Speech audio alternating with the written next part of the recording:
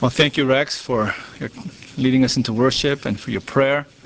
Thank you guys for the song that was presented this morning, Before the Throne of God. I first heard that song last summer when Tim Coyle sang it to us at his home, and heard it recently at the Shepherd's Conference. And my wife knows how much I love that song because I'm singing it every opportunity I get at home.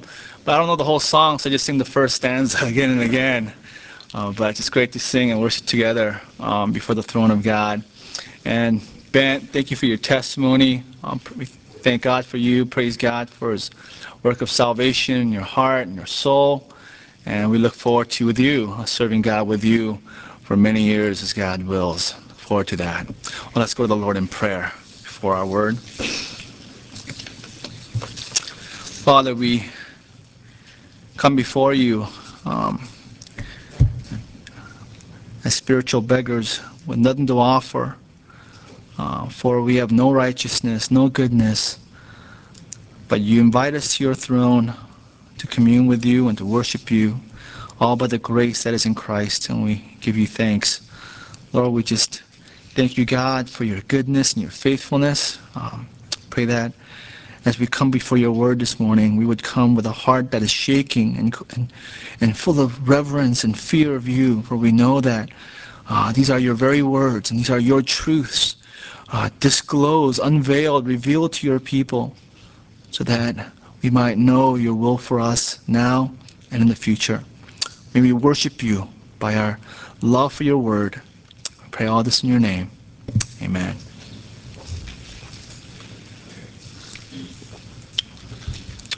Well, a few weeks ago, I spoke on worship, if you remember, and I talked about a rise in current worship songs that promote a cheesy kind of familiarity with the Lord Jesus Christ. Remember that? I call such songs God is my boyfriend songs. A true story, I read this, that a pastor wrote this, said that a couple came to his church requesting to be married, and they wanted a certain praise song called Eternity as part of their wedding, because they thought it was a love song between two lovers. I mean, these songs, if you just change the names, you would think that they were regular love songs instead of worship songs to our God and King. Well, I believe this is just a symptom of a much larger problem in the Christian church today. It's just a symptom of a deeper problem. If you get right down to it, the reason we have these kinds of praise songs and this kind of worship is because of an incomplete view of Jesus Christ. Currently, there seems to be an overemphasis on the humanity of Christ and a de-emphasis, a lack of emphasis on his divine nature and his divine glory. Even looking at his death, I was listening to Christian radio this week, and a speaker was going on and on and on about the physical pain of our Lord Jesus Christ on the cross. Well, yes, that is true. It was physically painful. They tortured him. They persecuted him. And he went through suffering on the cross. But that is not the emphasis of the Bible. What needs to be emphasized is the spiritual nature of our Lord's suffering on the cross. As we studied last week, the spiritual agony he endured, being separated from God the Father, that is what he agonized over, and not the physical pain. Well, because of this incomplete portrayal of our Lord, the church is left with a woefully inadequate picture of our Lord Jesus Christ. Our Lord is seen as this nice guy, kind guy, friendly guy. We see pictures of him always petting sheep, always smiling and hugging kids. And at the same time, the transcendent majesty of Christ, the thrice holy God of Christ is left out. Well, this resurrection morning, I had Easter, but I crossed it out. This resurrection morning, for this reason, I want to highlight to you the side of Christ, side of our Lord that is so often left out, so often neglected by the church today, I want to highlight to you the unique glory and the majesty of our risen Lord. And to do this, we'll be studying the book of Revelation. The book of Revelation. Now, the book of Revelation is called by many students of the Bible as the fifth gospel. Matthew, Mark, Luke, and John are the four gospels. But many students of the Bible call Revelation the fifth gospel, whereas the four gospels focused on our Lord's life and ministry pre-resurrection, focusing on his first coming. The book of Revelation is a recording of the Lord's glory in his second coming, and it focuses on the life of Christ, just like the gospels, but post-resurrection. It depicts our Lord in all his glory and majesty.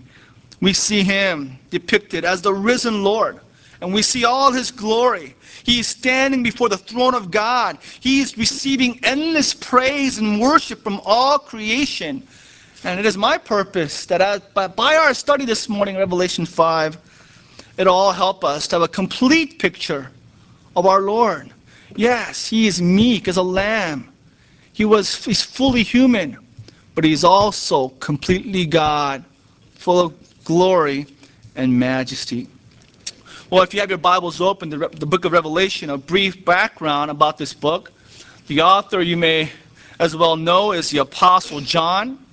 The book was written around AD 95.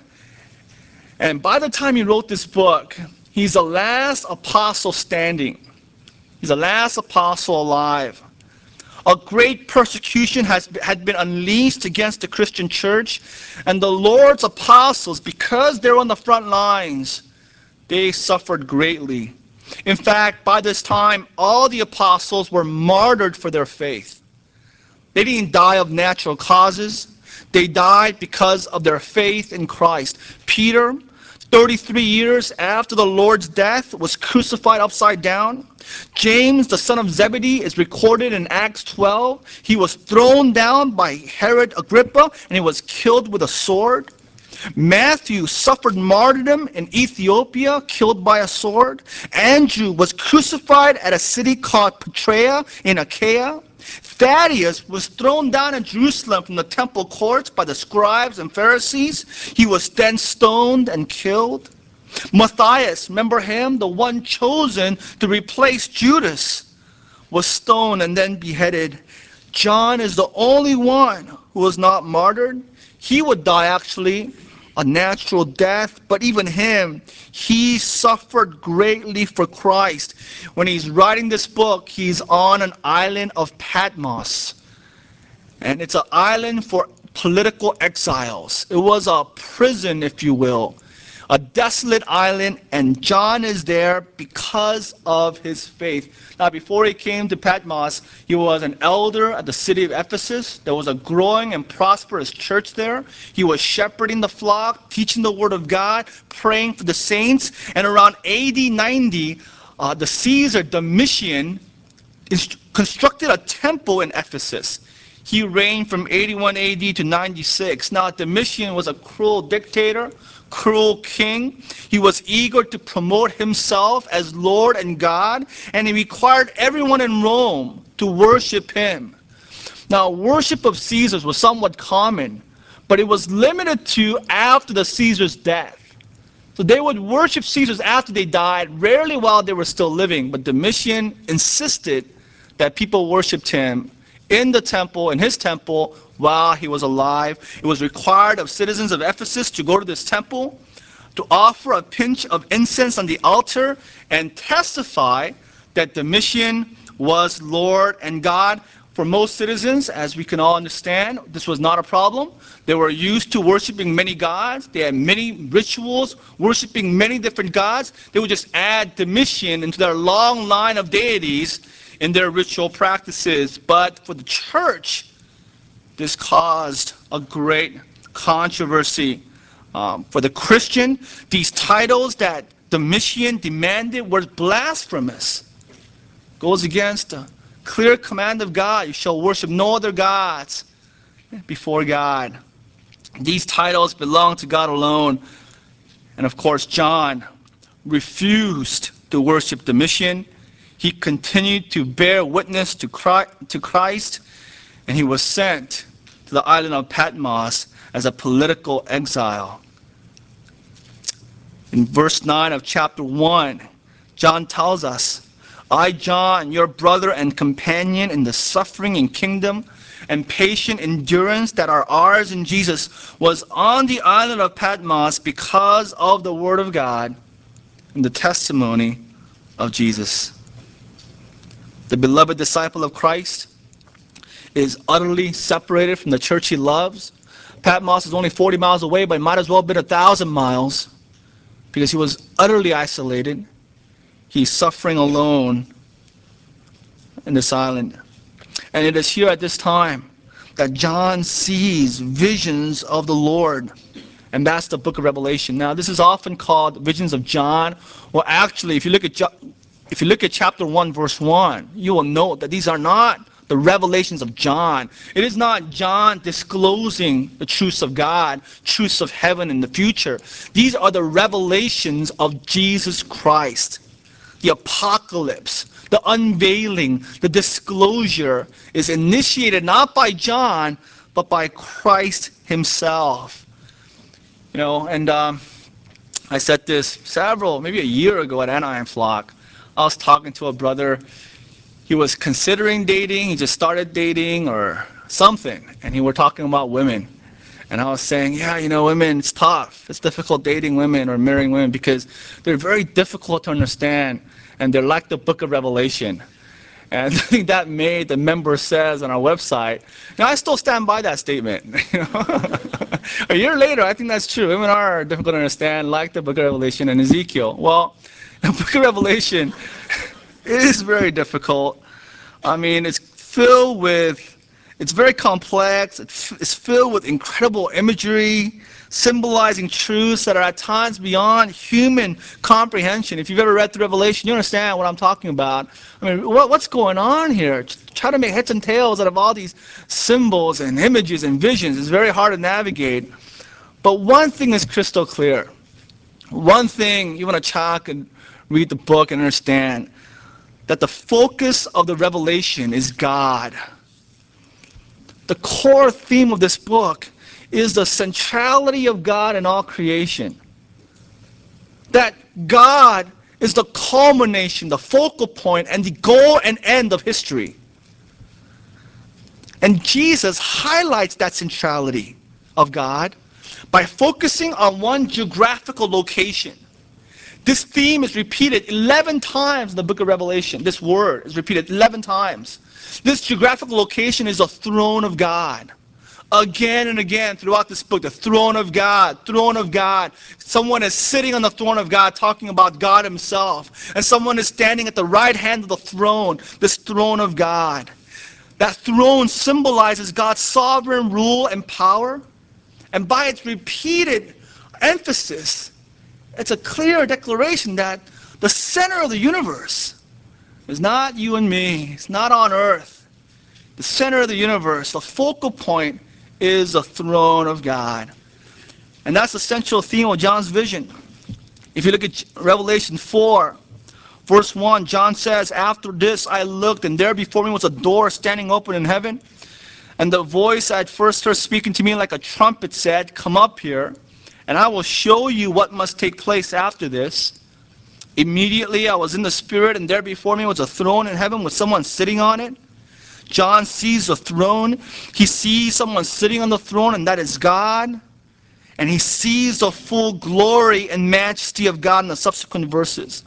I mean, John sees the flashes of lightning emanating from the throne. He hears the thunders roar. He sees that the throne is surrounded by 24 elders, reflecting perhaps the church, representing the church of Christ, and 4 living creatures, and they're all worshiping God, endless worship and praise to God. They're immersed in one thing, and that is worship. Look at verse 8. Each of the 4 living creatures had 6 wings, covering their eyes, their wings, day and night. They never stop saying, holy, holy, holy is the Lord God Almighty, who was and is to come. Whenever the living creatures give glory, honor, and thanks to him, who sits on the throne and who lives forever and ever, the 24 elders fall down before him who sits on the throne and worship him who lives forever and ever. They lay their crowns before the throne and say, "You are worthy, our God. You are worthy, our Lord, to receive glory, honor, power, for you created all things, and by your will they were created and have their being."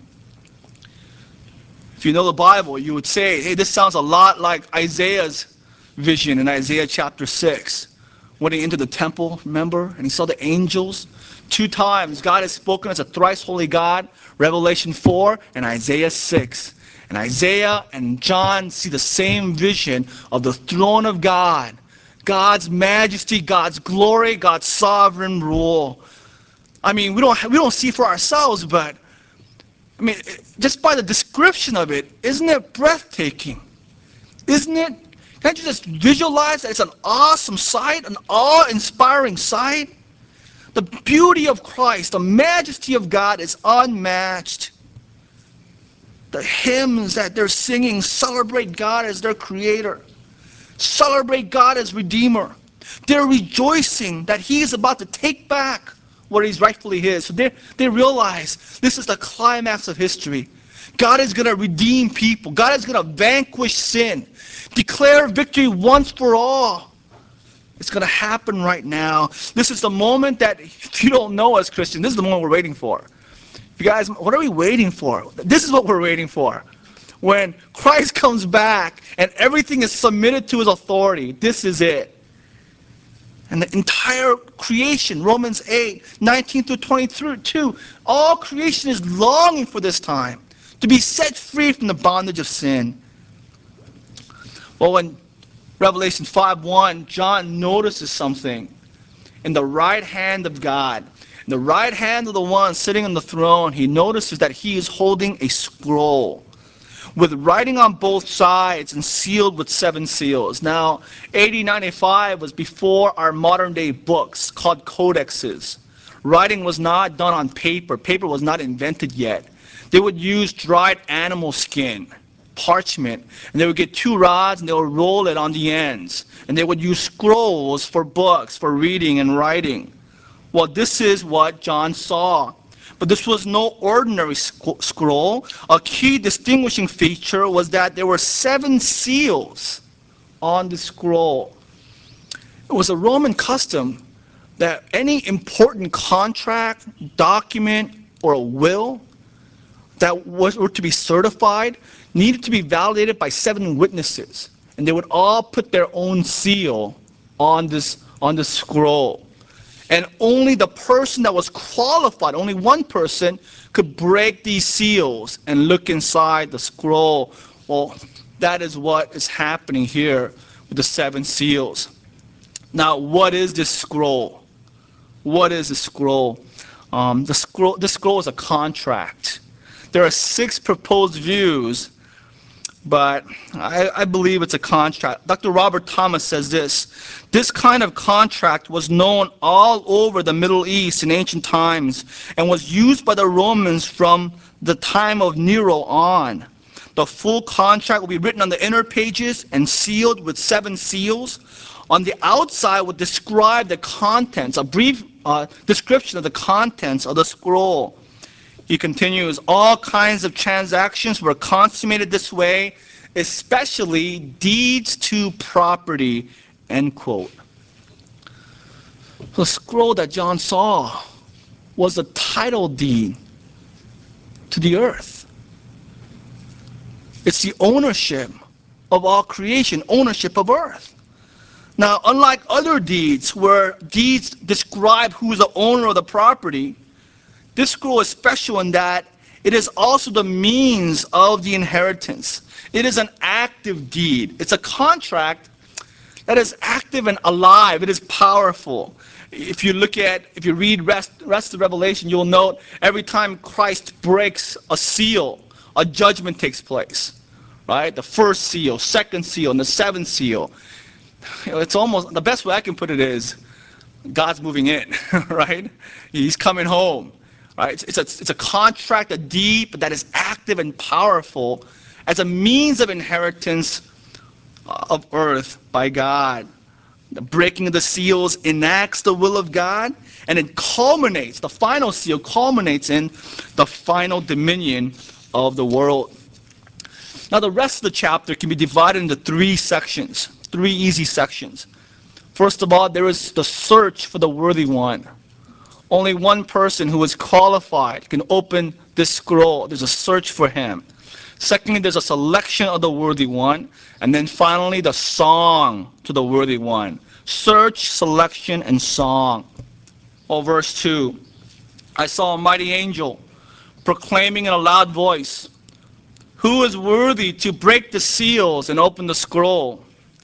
The unnamed mighty angel of God spoke with a loud voice so that his proclamation would penetrate to every corner of the universe. The angel sought someone out who was both worthy, qualified, and was able, had the authority, had the power to open the scroll, to break the seals. He asked, who has this inherent virtuous character and the divine right that would qualify him to break the seals? I mean, meaning, who has the power to defeat Satan? Who is able to vanquish sin, wipe out sin and its effects, and reverse the curse of all creation? He sought someone who would enact the will of God, finally bring creation under God's reign. Right now, creation is under the god of this age, Satan. He was looking for someone that would transfer that ownership back to God. God's redemptive plan, the culmination of human history, is finally now about to take place. Everything is set. Everything is ready. All we need is that one who is worthy. But as the echoes of his cry recede, there is only silence. No one approaches the scroll to break the seals. The powerful archangels Michael and Gabriel do not answer. The uncounted thousands of angels, they remain silent. All the righteous dead of all the ages. Abraham's there. He's silent. Isaac, Jacob, Joseph, Job, even Moses, they're hanging their heads. David, Solomon, Elijah, Isaiah, Jeremiah, Ezekiel, Daniel, Peter, and even the 12 disciples that have been martyred, and John sees them standing near the throne. They're silent because they're not worthy. Not just them, but no one is worthy. Look at verse 3. No one in heaven or on earth or under the earth could open the scroll or even look inside it. No one in heaven, on earth, under the earth. An exhaustive search produced nobody. There was no one worthy. No one was able. Able is in an imperfect tense, meaning a continual problem. No one. They kept on searching and there was no one. The Greek word able here is dunamai. No one had the ability, the power, or the authority. They looked at every conceivable place in the universe. No one was worthy. Well, the disappointment was beyond John's ability to bear. Look at John's response. I mean, John's in the island of Patmos. He's seen the church suffer. All his brethren are dead. All his guys that he grew up with, that he ministered with, they're all dead, and the church is struggling from false teaching inside, persecution without. He's longing for the return of Christ. He's thinking, this is it. This is the end. And no one is worthy. And John, out of utter exhaustion and disappointment, his response is uncontrolled tears. He cannot stop weeping. Verse 4, I wept and wept because no one was found who was worthy to open the scroll or look inside. It's indescribable sorrow. He is overwhelmed with grief and dismay at the turn of events. The Greek word is kalai here. The same word that was used of Christ when he wept over Jerusalem. When Peter denied the Lord and he went outside and he wept bitterly, same word. Only time where we see tears in heaven, right here. Only time where we see tears in heaven, and these are John's tears. W.A. Criswell explains why John is crying. John's tears represent the tears of all God's people through the centuries.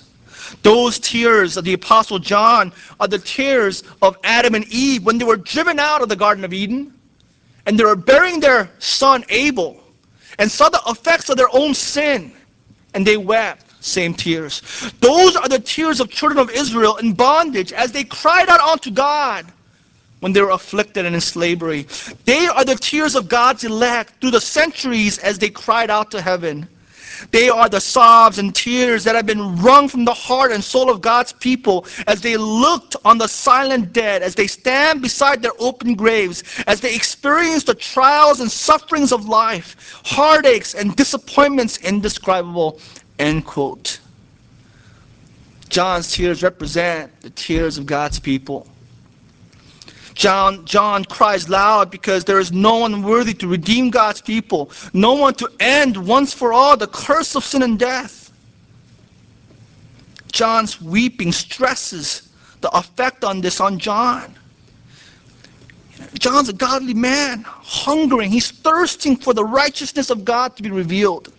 He is longing. Maybe you experience this in a small way. You long to see the world rid of ungodliness, rid of rebellion and depravity, and you long to see God vindicated before all creation. But we know that John's weeping, though it was sincere, it was premature. He need not have wept because God was about to act. Christ was about to act. The selection of the worthy one. Verse 5, one of the elders said to John, "Do not weep. Do not cry, John. Do not mourn." I love this. Look at verse 5. This is awesome. See, the Lion of the tribe of Judah, the Root of David, has triumphed. He is able. He has a dunamai. He has the exousia, the authority. He has the power to open the scroll and its 7 seals. This person, of course, is the resurrected and exalted Lord Jesus Christ. He is uniquely worthy to break the seals and open the scroll. The elder here gives 2 reasons why the Lord is worthy of opening the scroll. 2 reasons why.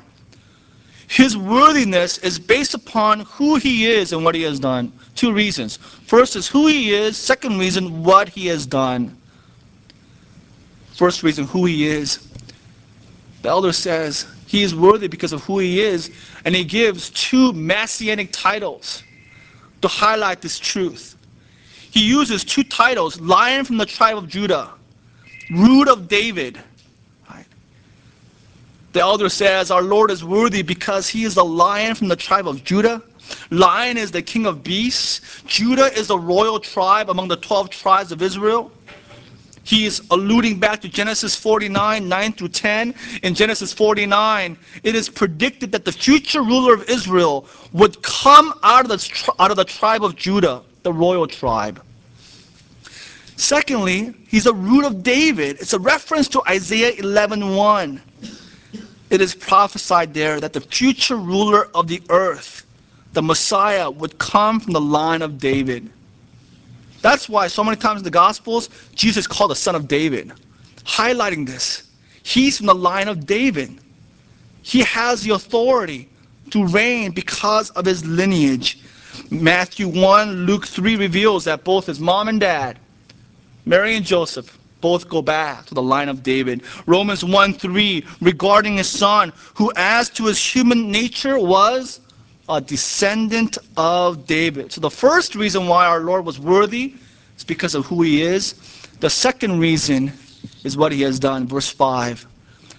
See, the Lion, the Root, has triumphed. If you have the NIV, it's triumphed. If you have ESV, it's conquered.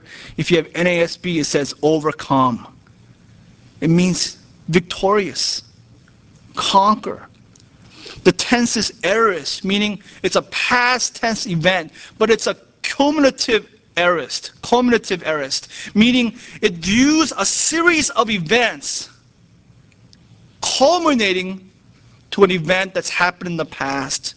It is used of verbs which signify effort or process, meaning our Lord was victorious. He triumphed, but that triumph was a culmination of his life, culmination of his efforts. And that is why he cried out in John 19:30, "It is finished." His whole life was a war, was a battle, and he finished it on the cross. At the cross, he defeated sin, Romans 8:3. He, he, he, for what the law was powerless to do, God did by sending his own son. Hebrews 2:14 through 15, God destroyed the power of death through him. Colossians 2:15, having disarmed the powers and authorities, he made a public spectacle of them, triumphing over them by the cross. As he looked at this incredible scene, the glowing, blazing reflection of God's glory emanating from the throne, as he looked upon the Lamb of God, the root of David, John's sorrow was turned to joy. The Lion of God. He turned to see the Lord approach the throne. He was expecting this lion from the tribe of Judah, this majestic, kingly king of the beasts, this majestic, powerful ruler. But look at verse 6. Though he expected a lion, what did John see? John saw a lamb. Then I saw a lamb looking as if it had been slain. The Greek word for lamb is arnos, right? The word here is a diminutive form, arnion, meaning a little lamb, a pet lamb. It came to be used as a term of endearment. The sacrificial lamb of Passover was not like we pick up from a Christmas tree. We go to a lot, I'll take that one. No. From the 10th day of the first month, you brought that lamb into your household for 4 days. It became for that 4 days a part of your family, a little lamb within your household. And after that 4 days, after you got used to that lamb, then you would slaughter it for the atonement of sin. This word expresses God's love for his son and the price that God paid to give him to us. Through the book of Revelation, Christ's lion-like majesty is only used once, but lamb occurs 28 times. The point is simply this, that his kingly crown, his rule, his power lies in his redemptive work on the cross. How was he victorious? He wasn't victorious through an army. It wasn't a physical battle. He didn't conquer them with might. How did he conquer sin and death? By becoming a lamb. Meek as a lamb. By being slaughtered by his sacrifice. By being sacrificed by his executioners. Right? Our Lord destroyed the enemies of God, conquered sin and death, not as a lion, but as a lamb. Now, several features indicate that this is no ordinary lamb. Look at verse 6. It looked as if he had been slain. The Greek word there is literally slaughtered. This verb was used specifically for victims of sacrifice. Right? The lamb looked like it was slaughtered. It was a victim of a horrific crime. It was killed. So we see the scars are still there. The marks on Jesus' body when he was glorified. He told Thomas, feel the hole in my side. The scars were still there. And even in his glorified body, the scars are still upon his body. All right. The only man-made thing in heaven, the scars on our Lord's body. The deaf have a sign for Jesus. I think it's so appropriate. They do this, don't they? This is a sign for Jesus. A sign of his piercing on his hands. Well, it's accurate because those piercings are still there even to this day. But though he looked like he was slaughtered, look at verse 6, look again. He's standing. He is standing. The scars from the deadly wound this lamb received were clearly visible, yet he was alive. Standing here is in the perfect tense, meaning he had been slain, but now he is firmly standing. He is immovable. He is very much alive. The perfect tense here stresses the immovable strength of the lamb. Another feature is that it has 7 horns. 7 is a number of perfection, and horns symbolize strength and power, meaning the absolute power of Christ. The Lamb has 7 eyes. Again, 7 denoting perfection. Eyes meaning omniscience, that Christ sees everything. He knows everything. This Lamb of God, verse 7, comes and he took the scroll from the right hand of him who sat at the throne. He takes the scroll, and God, by giving him the scroll, acknowledges the Lord's worthiness to break the seals and open the scroll. Verse 7, guys, again, if you don't know, this is what we're waiting for. This records the final monumental act in the heavenly scene. What a beautiful picture. This views the great and culminating act of history. This is a sign that the end is near. The ultimate goal of redemption is about to be seen. Paradise is regained. Eden will be restored. Before John's very eyes, the Lamb came and took the scroll, and out of the right hand of him who sat on the throne. History is now coming to a close, and God's reign over the earth is about to begin. And in a spontaneous response, we see the song. We hear and read of the song to the worthy one. The final section, the song to the worthy one. The spontaneous response is that praise breaks out from everywhere in the universe. Realizing that the long anticipated defeat of sin, death, and Satan is about to be accomplished, realizing that the Lord Jesus Christ will return to earth in triumph and establish his glorious millennial kingdom, realizing that the curse will be reversed, the believing remnant of Israel will be saved, the church will be exalted, ruling with Christ. Verse 8, the 4 living creatures, 24 elders, fell down before the Lamb. They began to worship Christ. In verse 9, and they sang a new song. They sang a new song. Throughout the scriptures, the new song is a song of redemption. New song is about a song of God's redeeming act. And they sing verse 9, you are worthy to take the scroll and to open its seals. Why? Because you were slain, pointing to the cross. Why? Because with your blood you purchased men for God, from every tribe, language, and people and nation. The act of redemption, he purchased people. He saved from every tribe. God paid the price. Verse 10, you made them to be a kingdom and priests to serve our God, and they will reign on the earth forever.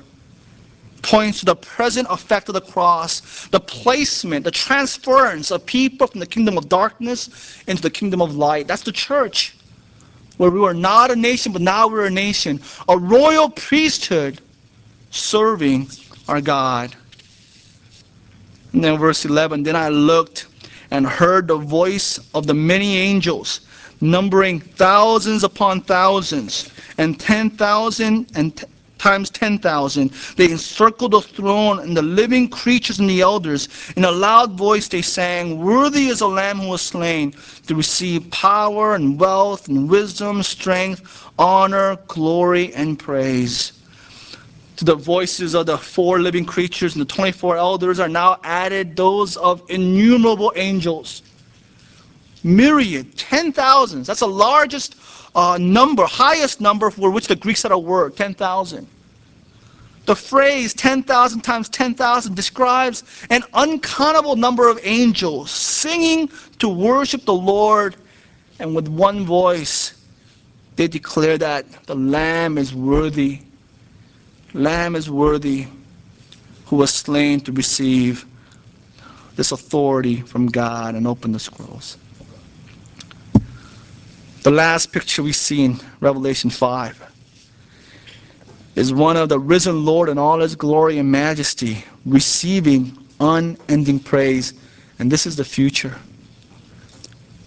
May this picture be vivid in our hearts, that as we come before God to worship him, we will remember, yes, he is our friend. Yes, he is fully man. Yes, he was hanging on a cross and he died. But we'd also remember that he is God, that he is a thrice holy God, that he is standing at the right hand of God in all his glory, that is a Jesus we're worshiping today. Let's pray.